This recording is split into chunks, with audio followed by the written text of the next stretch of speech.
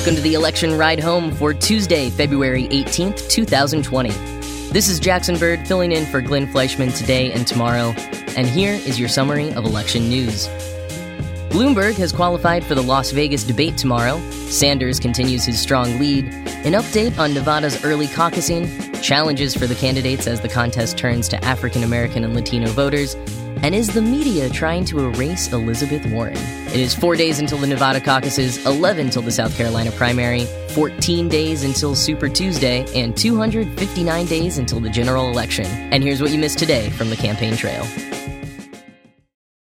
A new NPR PBS NewsHour Marist poll was published this morning showing Senator Bernie Sanders up 9 points since December with 31% support nationally. Vice President Joe Biden is down 9 points, going down from 24% in December to 15% now.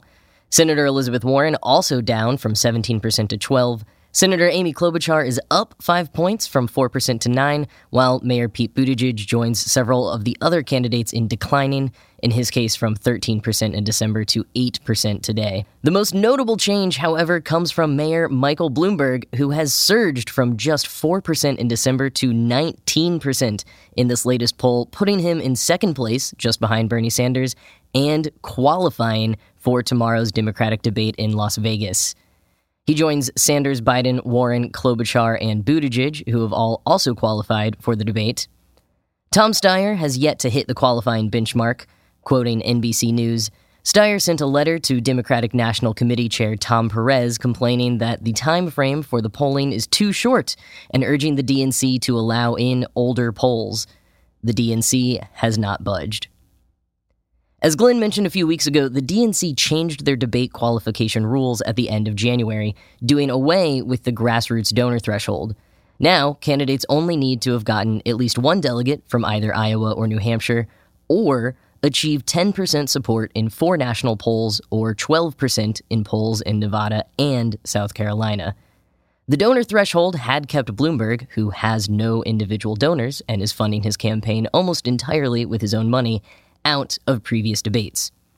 However, with the change and his results in this latest national poll, Bloomberg can finally take the stage with the other candidates. Bloomberg's campaign manager Kevin Sheekey said in a statement, "Mike is looking forward to joining the other Democratic candidates on stage and making the case for why he's the best candidate to defeat Donald Trump and unite the country. The opportunity to discuss his workable and achievable plans for the challenges facing this country is an important part of the campaign process." His competitors, however, are less thrilled. When the qualification requirements were changed, Jeff Weaver, one of Senator Sanders' top advisors, said, "To now change the rules in the middle of the game to accommodate Mike Bloomberg, who is trying to buy his way into the Democratic nomination, is wrong. That's the definition of a rigged system." Senator Amy Klobuchar, referencing the large ad buys Bloomberg has shelled out for during previous debates he did not qualify for, said on Face the Nation, "I'm never going to beat him on the airwaves, but I can beat him on the debate stage." One last note on Bloomberg qualifying for tomorrow night's debate in Nevada. He's not actually on the ballot in Nevada. As Chris noted in January, Bloomberg failed to file with the Nevada State Democratic Party by their January 1st deadline. Quoting Politico, "Bloomberg's failure to file with the Nevada Democrats means his name won't appear on preference cards during the February 22nd caucus and 4 days of early caucusing. Caucus attendees stand in groups to express their top candidate choices and also fill out preference cards to provide a record of their choice. There's no write-in option available. So Bloomberg is qualified for the Nevada debate, but not on the ballot. Nonetheless, his appearance in the debate is still a huge opportunity to try to sway voters in subsequent primaries, including in South Carolina on Super Tuesday and beyond. At the very least, it's shaking things up, and the other candidates are sure to have some zingers prepared to throw his way tomorrow night.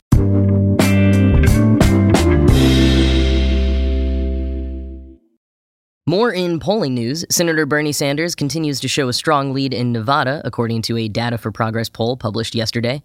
Polling 766 likely Nevada caucus goers, Data for Progress shows Sanders with 35% of their support, a 19-point lead over the next highest competitor, Senator Warren, who polled at 16%. She's followed by Buttigieg at 15% and Biden at 14%. CNN analyst Harry Enton on Twitter said, "No pollster is perfect, but I'm taking that Data for Progress poll quite seriously. Reason? they've been pretty good the last few months, and in some not-so-easy-to-poll races. Enton included a rundown of Data for Progress's track record showing the final poll results compared to actual results for the New Hampshire primary and Iowa caucus, with an average difference of just 3 points between Data for Progress's polling and the actual results. As Glenn said yesterday, most of the candidates are just hoping for a second-place win in Nevada. Biden's campaign manager Greg Schultz told the New York Times, "Us getting a second place, I think, does the work that we need to do to win South Carolina." The Intelligencer notes that while Biden has lost his lead in national polling averages, he remains ahead by 6.5 points in South Carolina, that number according to Real Clear Politics. Despite Sanders' momentum, Nate Silver at 538 wonders if the senator has a ceiling on his support. Writing today, Silver said, "In both Iowa and New Hampshire, Sanders did relatively poorly among late deciding voters. In New Hampshire, he got 17% of the vote among voters who decided in the last few days, as compared to 35% among voters who decided before then. And in Iowa, he got just 13% of late deciders versus 28% of early deciders. These numbers are a potential hallmark of a campaign that emphasizes turnout over persuasion. They identify their voters early, and they turn them out. But they don't always have a lot of voters drift into their orbit late in the race." End quote. Silver also adds that Sanders gained very little during realignment in the Iowa caucuses, adding just 1.8 percentage points as compared to Buttigieg's 3.8%, and that his national polling hasn't seen the bounce you would expect based on his successes in Iowa and New Hampshire. Overall, Silver assesses that the Sanders campaign does better at getting their already committed base to turn out than it does at converting new voters. Quote, "While Democratic turnout has been just fine, it has not been exactly revolutionary, so to speak. It may even be that the Sanders campaign, if it has a highly loyal but relatively fixed number of voters, prefers lower turnout overall, since that means its base will make up a higher share of the electorate." End quote. But, Silver concludes, all of the other candidates have a lot of problems too. Sanders is in the strongest position for now, and he has a high floor of support that should win him delegates almost everywhere, while the rest of the field is a mess behind him. Ceiling or not, that's why you'd rather be in his position than anyone else's.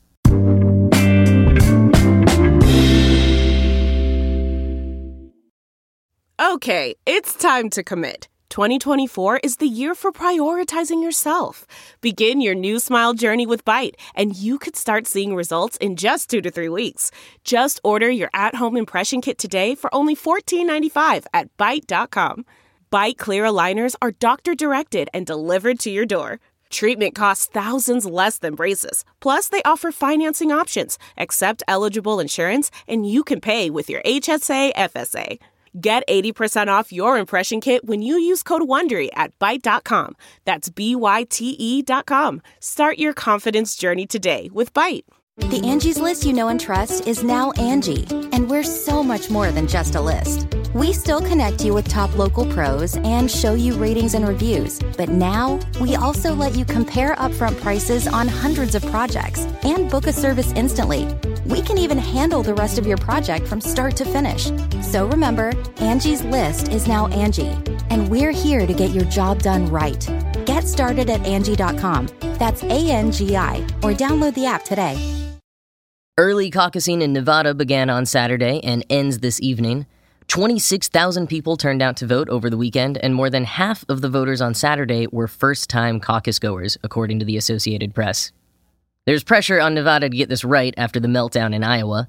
Alana Mounts, the Nevada Democratic Party's executive director, said in a memo, "We understand just how important it is that we get this right and protect the integrity of Nevadans' votes. We are confident in our backup plans and redundancies." The Nevada Democratic Party may have been listening to the many folks on Twitter who half-jokingly suggested that the Iowa caucus disaster could have been avoided with a simple Google form, because they'll be using just that for their vote reporting, as well as a telephone hotline as a backup option. Politico summarized the process, quote, "On caucus day, each precinct chair will be given a party-purchased iPad that will have a link to a Google form, dubbed a Caucus Calculator. Preloaded on the form will be the early vote total from that precinct." End quote. Before the votes are logged in the Caucus Calculators, however, they're first recorded by voters on paper ballots, who rank the candidates 1 through 5 in order of preference. The ranking is a crucial component of caucusing and is used in case the early voter's top choice doesn't hit 15% viability in the caucus on Saturday. After ranking their preferences, the voter then signs their ballot and returns it to a ballot box monitored by a volunteer. Dan Merica at CNN explains, "The ballot box is transported to a designated processing hub monitored by the state party, where the votes are scanned and stored. Those results will be included in the total count for each voter's precinct during the caucus. The number and preference of early votes cast will be given to each precinct chair in paper and as part of a preloaded iPad on Saturday." Politico reports that volunteers at early voting locations had, quote, serious concerns about rushed preparations, including insufficient training for a newly adopted electronic vote tally system and confusing instructions on how to administer the caucuses, end quote. Voters themselves, however, say it's been going smoothly despite long wait times. This according to Tamara Keith at NPR, who spoke to several voters who praised the flexibility of early caucusing and the privacy of the paper ballots. We'll find out on Saturday whether caucuses really can be saved by Google Forms, Caucus Calculators.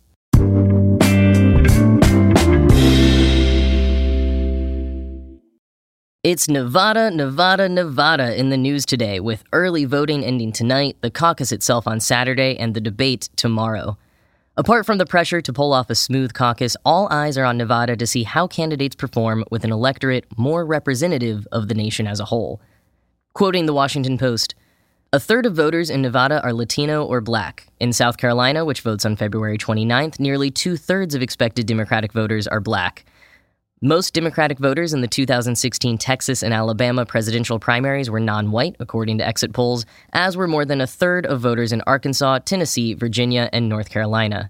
All of these states, along with heavily minority California, will vote on Super Tuesday, March 3rd, end quote.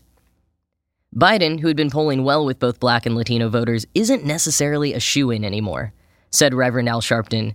The electability factor that the Bidens have used in their campaign has been seriously moved to the column of uncertainty because of Iowa and New Hampshire. It leaves the Black vote wide open. Meanwhile, the Data for Progress poll from this morning has good news for Senator Sanders, who registered 66% of support with Hispanic likely caucus goers, while no other candidate even reached double digits. Though that's not for want of trying. Several candidates, including Sanders, as well as Klobuchar and Buttigieg, have been running ads in Spanish, and Senator Warren just announced her new outreach effort called Latinas en la Lucha, or Latinas in the Fight. All of the candidates are doing outreach in communities of color and laying out promises for the future. But is it enough? Especially when most of the candidates, as the Washington Post says, quote, boast spotty records on race or have demonstrated other weaknesses that pose steep challenges as they seek to appeal to a powerful and skeptical electorate, end quote. Donna Brazile, longtime strategist who served as interim Democratic Party chair during the 2016 election, told the Washington Post, "This is the season where the candidates will now face the Democratic Party. By that I mean the diversity that is the strength of the party."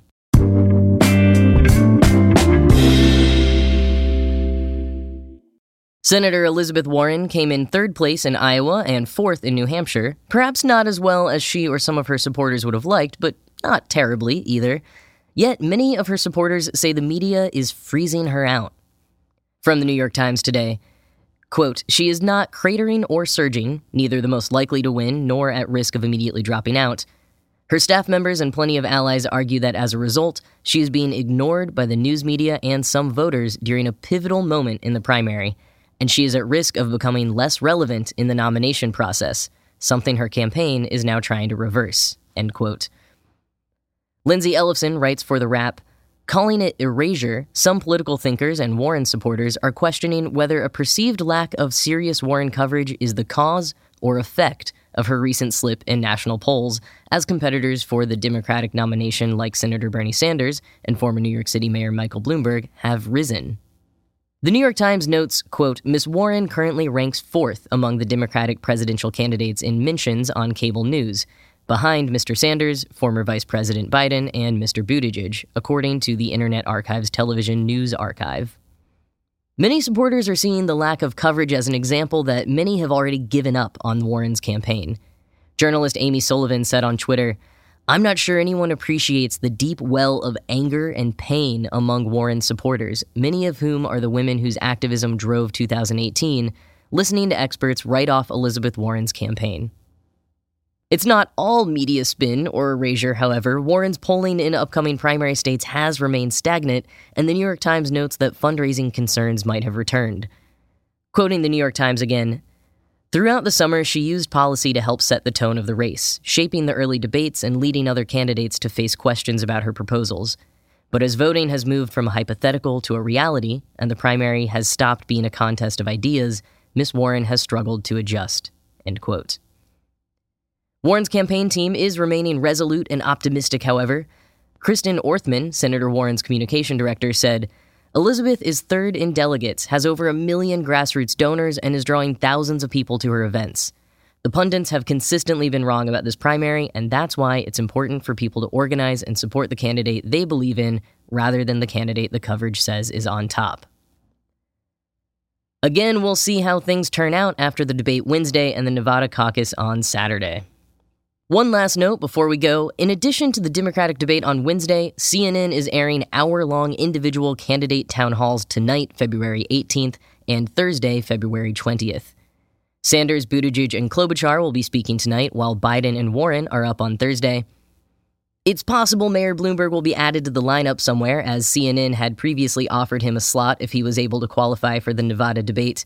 As of recording, however, whether or not he's doing a town hall has not yet been confirmed. You can watch the town halls on CNN, stream on CNN.com, watch on their mobile apps, or listen on CNN's SiriusXM radio channels. And that is the election roundup for the day. It has been a pleasure filling in for Glenn today. I will be back again tomorrow, and Glenn will return on Thursday. You can find the podcast on Twitter at Election Podcast or on Facebook.com/ElectionRideHome. I'm Jack is Not a Bird on Twitter. Thank you so much for listening, and have a great day.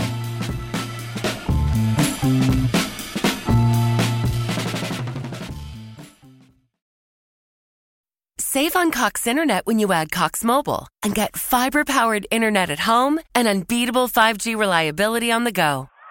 So whether you're playing a game at home, yes, goal, or attending one live, you can do more without spending more. Learn how to save at cox.com/internet. Cox Internet is connected to the premises via coaxial cable. Cox Mobile runs on the network with unbeatable 5G reliability as measured by Ookla LLC in the U.S. to H 2023. Results may vary, not an endorsement. Other restrictions apply.